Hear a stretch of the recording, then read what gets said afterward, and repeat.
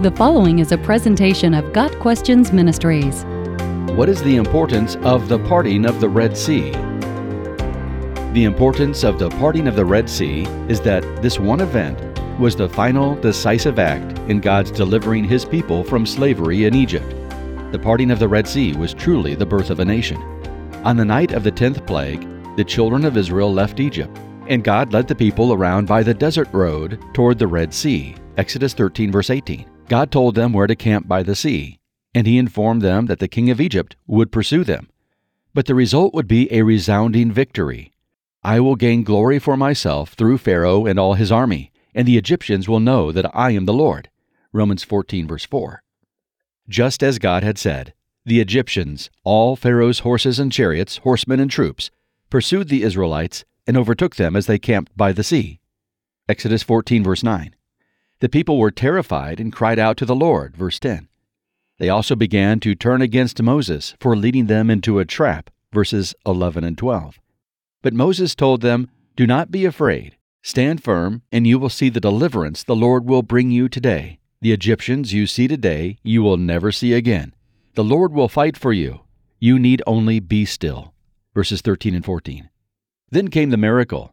Moses stretched out his hand over the sea, and all that night the Lord drove the sea back with a strong east wind, and turned it into dry land. The waters were divided, and the Israelites went through the sea on dry ground, with a wall of water on their right and on their left. Exodus 14, verses 21 and 22. When the Egyptian forces tried to follow the Israelites through the Red Sea, God disabled their chariots, verse 25.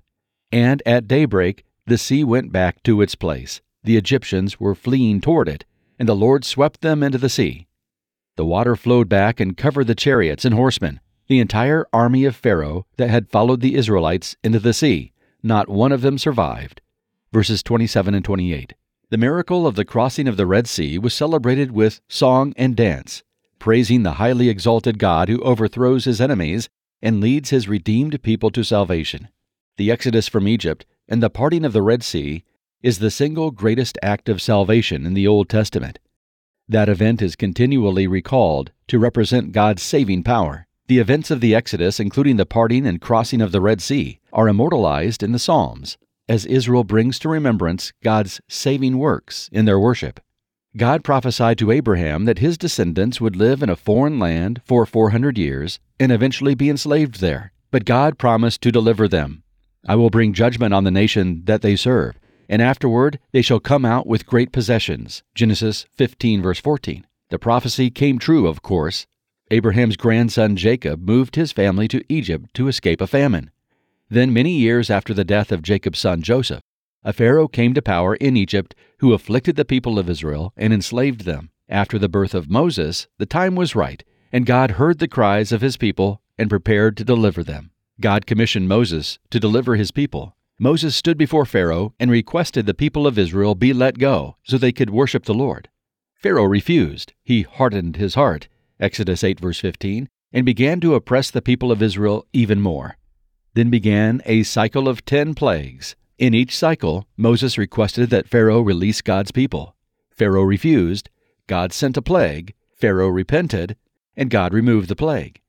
After the final plague, the death of the firstborn, Pharaoh finally agreed to let the people of Israel go. But then he had another change of heart and chased after them with his army, trapping them at the Red Sea.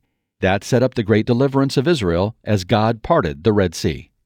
We may be tempted to think that this is a wonderful story of God's miraculous saving power on display and leave it at that.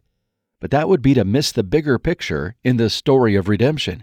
The Old Testament prepares the way for the New Testament, and all of God's promises find their yes and amen in Christ.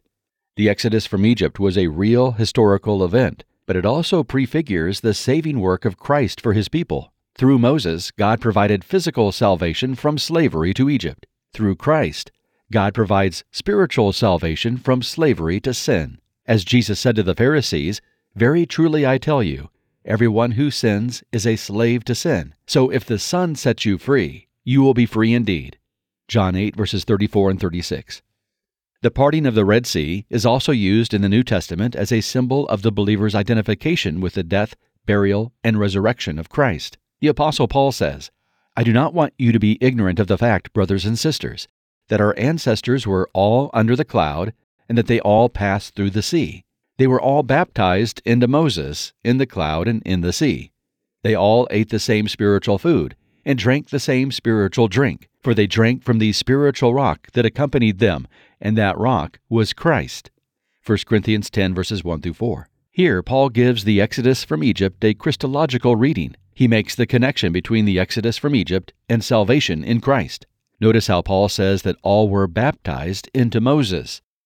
This is a way of saying that the Israelites were dedicated or initiated into Moses, being brought under obligation to him for their freedom. In a similar way, Christians are baptized into Christ, as we are initiated into him and obligated to him for our spiritual freedom. Romans 6 verse 4 elaborates, "We were therefore buried with him through baptism into death, in order that, just as Christ was raised from the dead through the glory of the Father, we too may live a new life."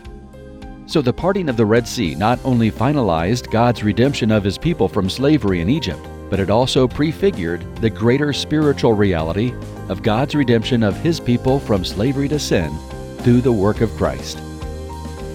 Got Questions Ministry seeks to glorify the Lord Jesus Christ by providing biblical answers to today's questions. Online at gotquestions.org.